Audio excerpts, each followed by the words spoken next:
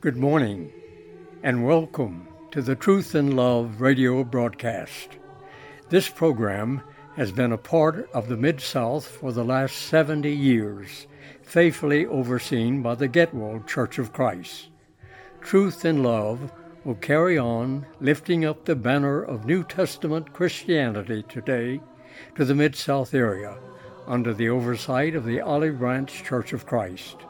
Please join us now as Mike Hickson opens the Bible and shares the truth in love.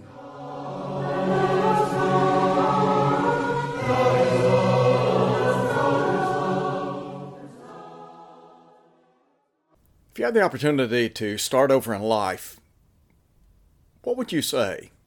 Would you be interested?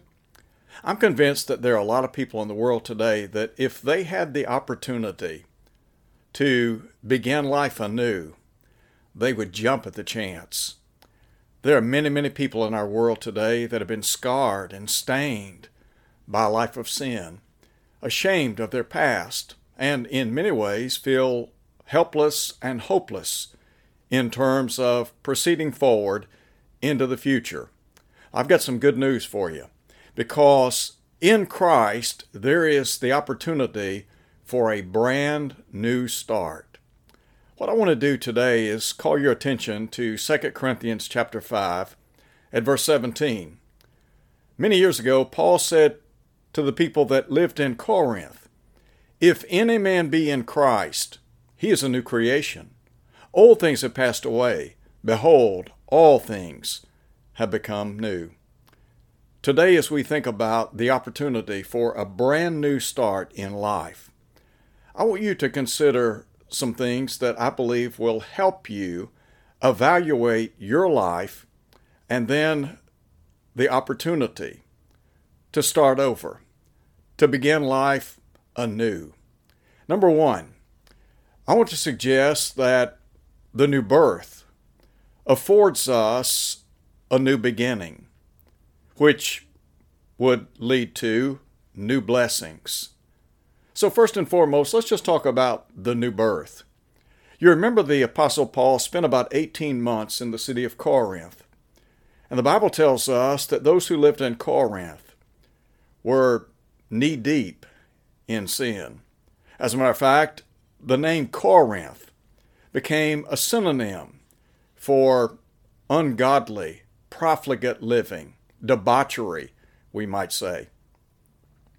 When Paul wrote to the church in his first letter, he said, "Know ye not that the unrighteous shall not inherit the kingdom of God?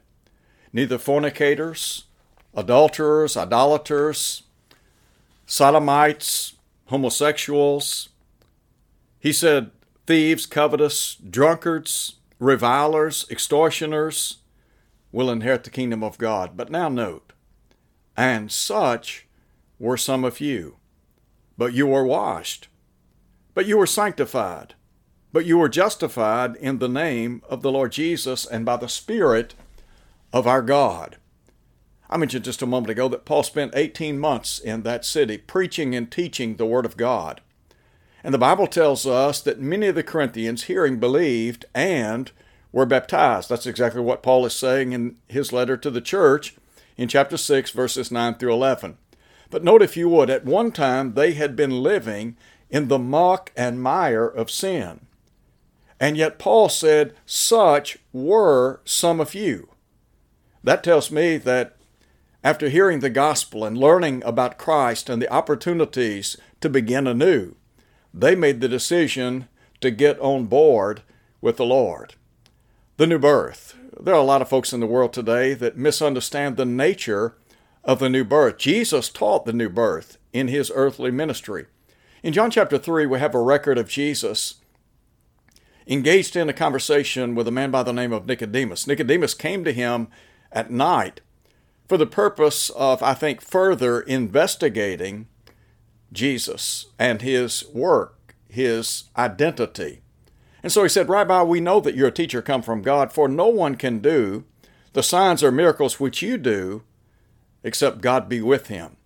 Now, you know, the miracles that Jesus performed authenticated his claims of deity. In John chapter 5, verse 36, the Lord said, The very works that I do bear witness of me that the Father has sent me. Now, his message, no doubt incomparable. As a matter of fact, Peter would say concerning the teaching of Jesus that he had the words of life eternal in John chapter 6.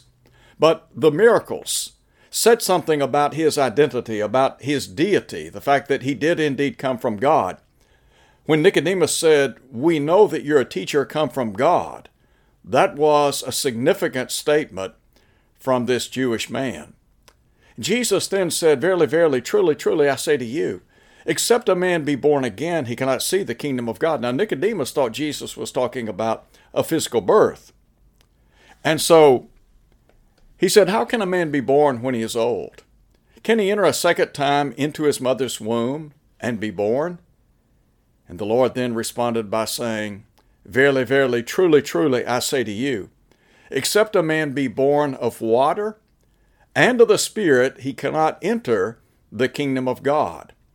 Now, number one, to identify the kingdom of God, that would be the church. Now, Jesus is pointing to the coming of the kingdom. As a matter of fact, throughout his ministry, he had talked about the kingdom or the church.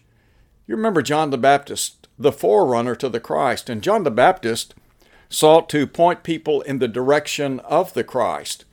In Matthew chapter 3, it was said of John the Baptist that when he began his ministry, that he said, "Repent, the kingdom of heaven is at hand."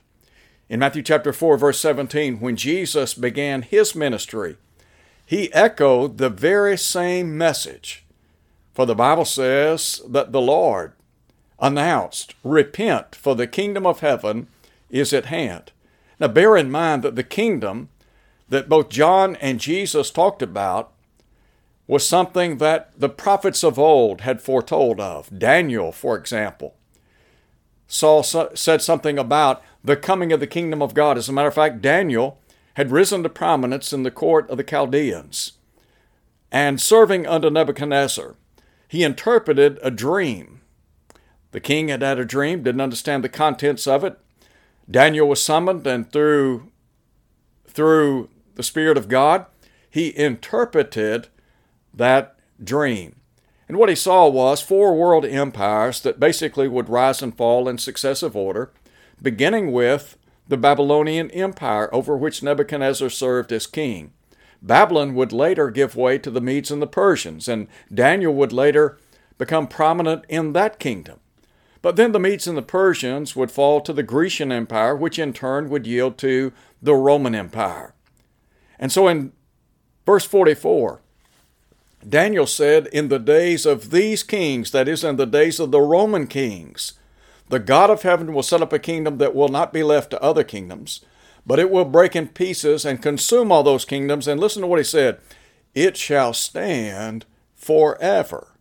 In contrast to the earthly kingdoms that would rise and fall in successive order. You can go back and look at history. History indicates that there have been many kingdoms that have come and gone over the years, over a period of time. And yet this kingdom would stand forever. It was an eternal kingdom. In that same context, Daniel said that he saw a stone cut without hands, that it filled the whole earth. You remember Isaiah the prophet. Isaiah began prophesying some 7 centuries before the coming of the Christ. Isaiah, in many ways, pinpointed the coming of the Messiah and his work, the suffering servant. But Isaiah saw the kingdom or the church as an exalted mountain into which all nations would flow. And he said that the word of the Lord would go forth from Jerusalem. But note, if you would, Isaiah, in talking about this exalted mountain or the kingdom of God, it would be filled with all nations of people. So when Daniel said he saw a stone cut without hands that filled the whole earth, he's talking about the global impact of the kingdom of God. Now that's the very institution that John the Baptist and Jesus began preaching and teaching. In Mark chapter 9 at verse 1, Jesus said on one occasion, "Verily I say unto you, there are some of you who stand here that shall not taste death until you see the kingdom of God come with power." He's talking about the church there. And pointing to Pentecost Day, The city of Jerusalem would be the birthplace of the coming of the kingdom. And then in Matthew chapter 16, we have a record of the Lord in Caesarea Philippi. And you remember he had asked the disciples on that occasion, "Who do men say that I, the Son of Man, am?" And they responded by saying, "Some say you're John the Baptist, some Elijah, others Jeremiah, one of the prophets." And then Jesus asked this very powerful, profound question, "But who do you say that I am?" And Peter spoke up and said, "You are the Christ, the Son of the living God." The Lord then responded by saying, "Blessed are you, Simon Bar-Jonah. Flesh and blood has not revealed it unto you, but my Father which is in heaven. And I also say unto you that you're Peter, and upon this rock I will build my church, and the gates of Hades shall not prevail against it." And then look at verse 19. He said, "I will give you the keys of the kingdom of heaven." So in verse 18, he uses the terminology of the church, that he would build his church. In verse 19, though, the phraseology, the kingdom of heaven, same institution, one and the same. And I might also add, the church of the kingdom of God was not in any way an afterthought on God's part. There are some today that have the idea that when the Lord came to earth, he was rejected by the Jewish people. Because he was rejected by them, he failed in his efforts to establish the kingdom or to set up the kingdom. But that's not the case. Isaiah in chapter 53 talked about the fact that the Lord would be rejected by men. He said he's despised and rejected by men, a man of sorrows and acquainted with grief. So the Lord wasn't caught off guard by those who did not believe in him, but rather God had, from the very beginning of time, prior to time beginning, had already devised a plan of redemption that included the church and the coming of his Son, Jesus Christ, to save from sin. So when the Lord, in John chapter 3, talked about the kingdom, he was talking about the church, okay? How then does a person become a member of the church or the kingdom of God? It's the new birth. Well, what then is the new birth? Well, it's to be baptized into Christ. Well, how do I know that I need to be baptized into Christ? Because God the Father, as you well know, was the originating cause of salvation. Jesus was the sacrificial cause of salvation, the Holy Spirit, the revealing cause of salvation. So we take the Word of God, the Bible, that which has been produced by the Holy Spirit. Remember what Paul said, 2 Timothy chapter 3, all Scripture, every Scripture is inspired of God. We're talking about the inspired, inerrant Word of the living God. Peter would later say that holy men of God spoke as they were moved by the Holy Spirit. So we take the Spirit's message, that is Scripture, and we read, analyze, and conclude what the Lord would have us to do to become a member of the church or the kingdom of God. Now I want to go back to Matthew 16 again for a moment. In Matthew chapter 16, when Jesus promised to build the church, and he did, he was the founder of the church, and not just the founder, but also the foundation. For Paul would say in 1 Corinthians chapter 3 at verse 11, "For other foundation can no man lay than that which is laid, which is Christ Jesus." So the Lord promised to build the church. But in verse 19, he told Peter that he would be given the keys of the kingdom of heaven. The keys of the kingdom of heaven were not just given to Peter exclusively, but rather to all the apostles. Because in chapter 18, verse 18, that's exactly what Matthew records. On Pentecost Day, and here we have the birth of the New Testament church. Jesus promised to build it. He bought it with his blood, Acts chapter 20, verse 28, and we have the birth of the New Testament church recorded by Luke in the 2nd chapter of the book of Acts. Now, the thrust of the message that was proclaimed in Jerusalem on that day had to do with the death, burial, and resurrection of Jesus.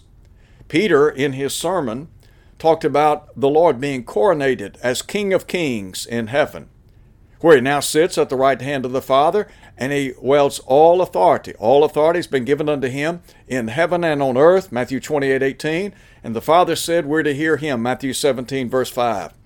So Jesus is now seated at the right hand of God. And the Bible says in verse 36 that Peter then said, Let all the house of Israel know assuredly that this same Jesus, which you crucified, God has made both Lord and Christ. Now, verse 37 informs us that the people who were present on that occasion, they were pricked or cut to the heart. In other words, they were convicted of sin. And they cried out, "Men and brethren, what shall we do?" Now listen to what Peter said, and bear in mind that Peter was an inspired apostle, as were the others. They had been given the keys of the kingdom of heaven. Jesus had promised them that they would be the recipients of the Holy Spirit. They received the baptismal measure of the Holy Spirit, according to Acts chapter 2. In verse 4, the Bible says that they began to speak in other tongues as the Spirit gave them utterance.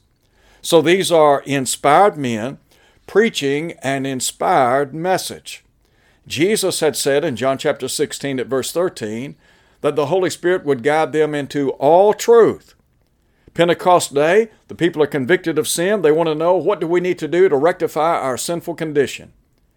I want you to listen to what Peter said. Repent and be baptized in the name of Jesus Christ for the remission of sins. Now let's just pause there for a moment or two. They already believed in the Lord. They'd put him to death.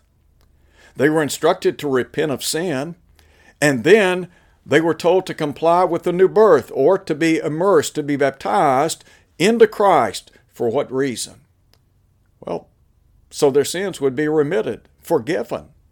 You know, Jesus, during his earthly ministry, prior to ascending to heaven, said, "He that believeth and is baptized shall be saved. He that believeth not shall be condemned." The Lord Jesus placed baptism and belief. Matter of fact, if you look at the text, he placed belief and baptism prior to salvation. Peter, an inspired apostle, places repentance and baptism prior to the remission or forgiveness of sins. And then Saul of Tarsus later is on record as placing baptism prior to the washing away of sins in Acts 22, verse 16. You have inspired men telling the people in the first century that in order to become a part of the kingdom of God or the church, they had to be baptized into Christ. Are you saying then that if I want to be a member of the church or the kingdom of God, that I've got to be baptized into Christ? Exactly. Now, understand, I'm not saying baptism only.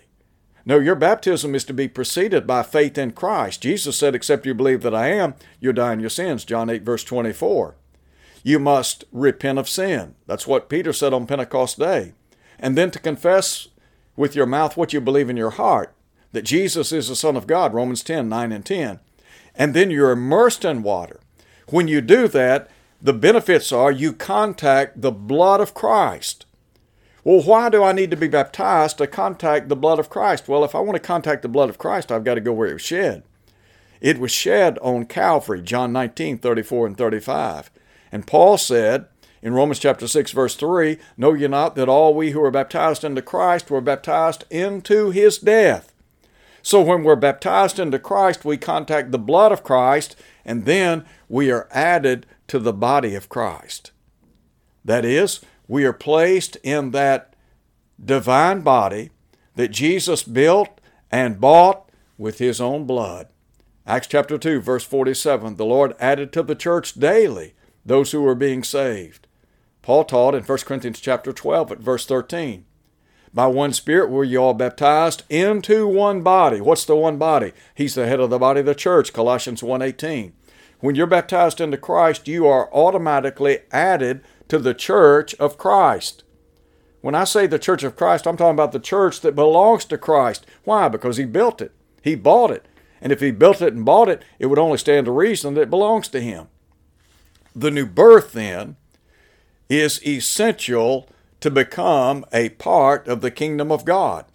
And as I said a minute ago, the new birth leads to a new beginning, which affords us new blessings. So let's just talk for a moment or two about the new beginning.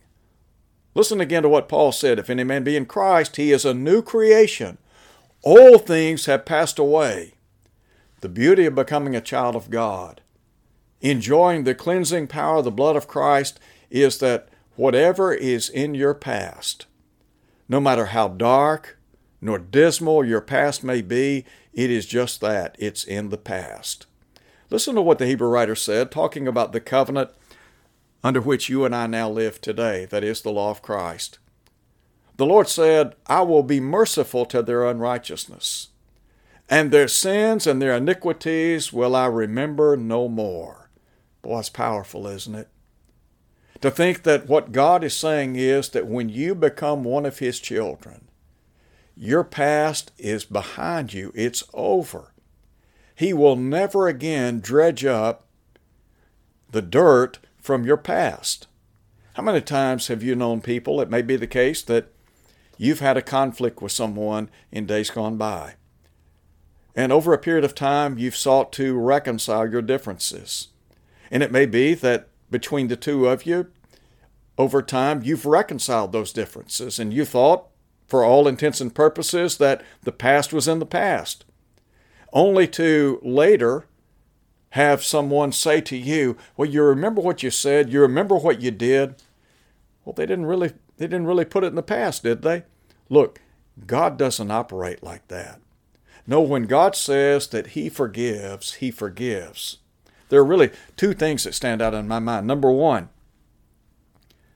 to recognize that God will forgive any sin, He will forgive all sin. Look again at the people in Corinth. The church at Corinth was made up of people that had been living in fornication, adultery, idolatry, homosexuality, sodomy. Some were thieves, some were covetous, some were extortioners, some were revilers, some were drunkards. But they put all that behind them. They had a brand new start in life. As Paul said, and such were some of you. Past tense, not present tense, past tense. Number one, God will forgive your sins. He will forgive all your sins. He will forgive any sin in your life. Number two, not only will God forgive your sins, but He will forget, in the sense they'll never be brought up again. You don't have to worry about standing before God one day and God saying, you remember when? No, that's in the past. Now, you know what that says to me?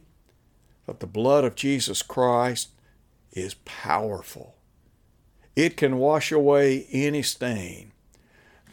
The blood of Jesus has the ability to remedy the sin problem of the human family. And listen, sin is a reality. Paul said, there's none righteous, no, not one. All have sinned and come short of the glory of God. That's found in Romans chapter 3, verse 23, and verses 9 and 10 as well. None righteous, no, not one. I mean, just think about it. We live in a world that's full of sin. We've got people that are living in sin. And John says in 1 John chapter 3, verse 4, that sin is the transgression of the law. That is, those who violate the law of God, they're in sin. Now, please do not think for a minute that we are born sinners. We're born into a world of sin, but we are not born a sinner.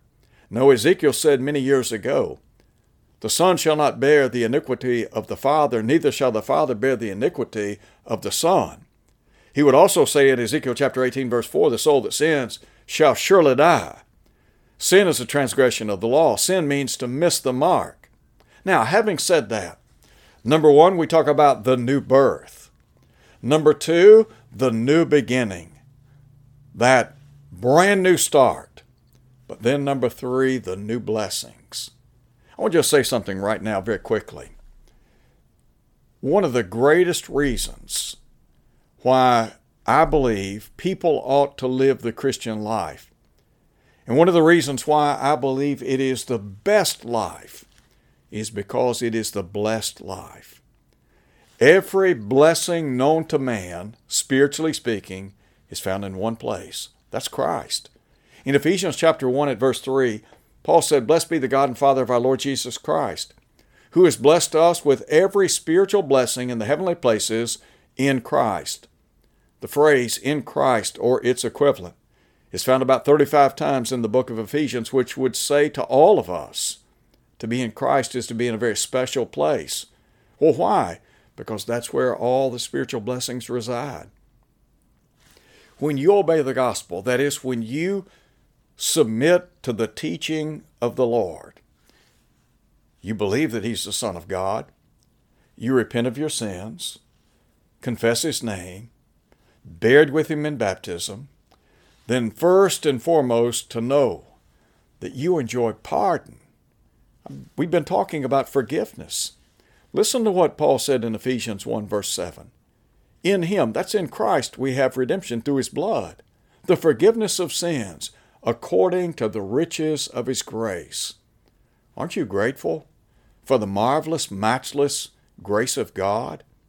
In Ephesians 2 at verse 4, Paul said, But God, who is rich in mercy, for the great love wherewith He loved us, even when we were dead in sin, made us alive together with Christ. By grace are you saved. God's grace is located in Christ, just as salvation is located in Christ. That's found in 2 Timothy chapter 2, verse 1, and also in verse 2. How do we get into Christ? We're baptized into Christ. When we do that, we enjoy pardon. Number 2, we enjoy peace. Peace with God. Isaiah said many years ago, There is no peace for the wicked, says my God. The guilt, the shame, the stain of sin robs people from peace. And yet Paul said in Romans chapter 5, being justified by faith, we have peace with God through our Lord Jesus Christ. And then I would also add, we not only enjoy peace with God, but we enjoy the peace of God. In Philippians chapter 4, the Bible says, In nothing be anxious, but in everything with prayer and supplication, let your requests be made known unto God. And the peace of God, which passes all understanding. Did you take note of that? Paul said, and the peace of God, which passes all understanding. To enjoy that inward peace that's not affected by what's going on in the world around us, but there is this inward peace and joy that a Christian has. And then, what about the privilege of prayer? To know that we have the opportunity to bow in the presence of God, to make our wants and wishes known to Him. Peter said in 1 Peter chapter 5 at verse 7, casting all your care on Him, for He cares for you. The Hebrew writer would say that we are to draw boldly under the throne of grace, that we might receive mercy and find grace to help in time of need. Prayer is one of the great allies that we have in Christ. And Peter would say this, the eyes of the Lord are over the righteous. His ears are open to their prayers. Now, there are people in our world today that are high-ranking dignitaries.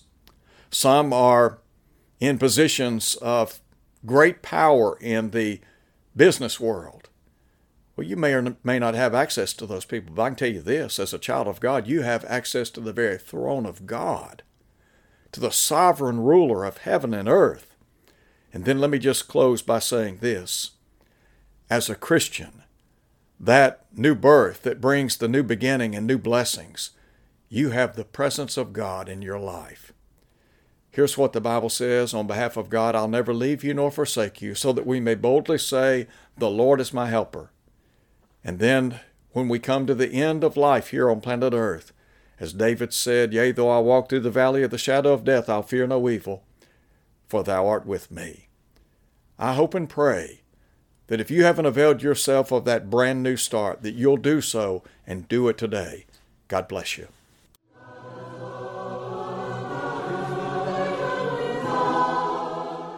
Thank you for listening today.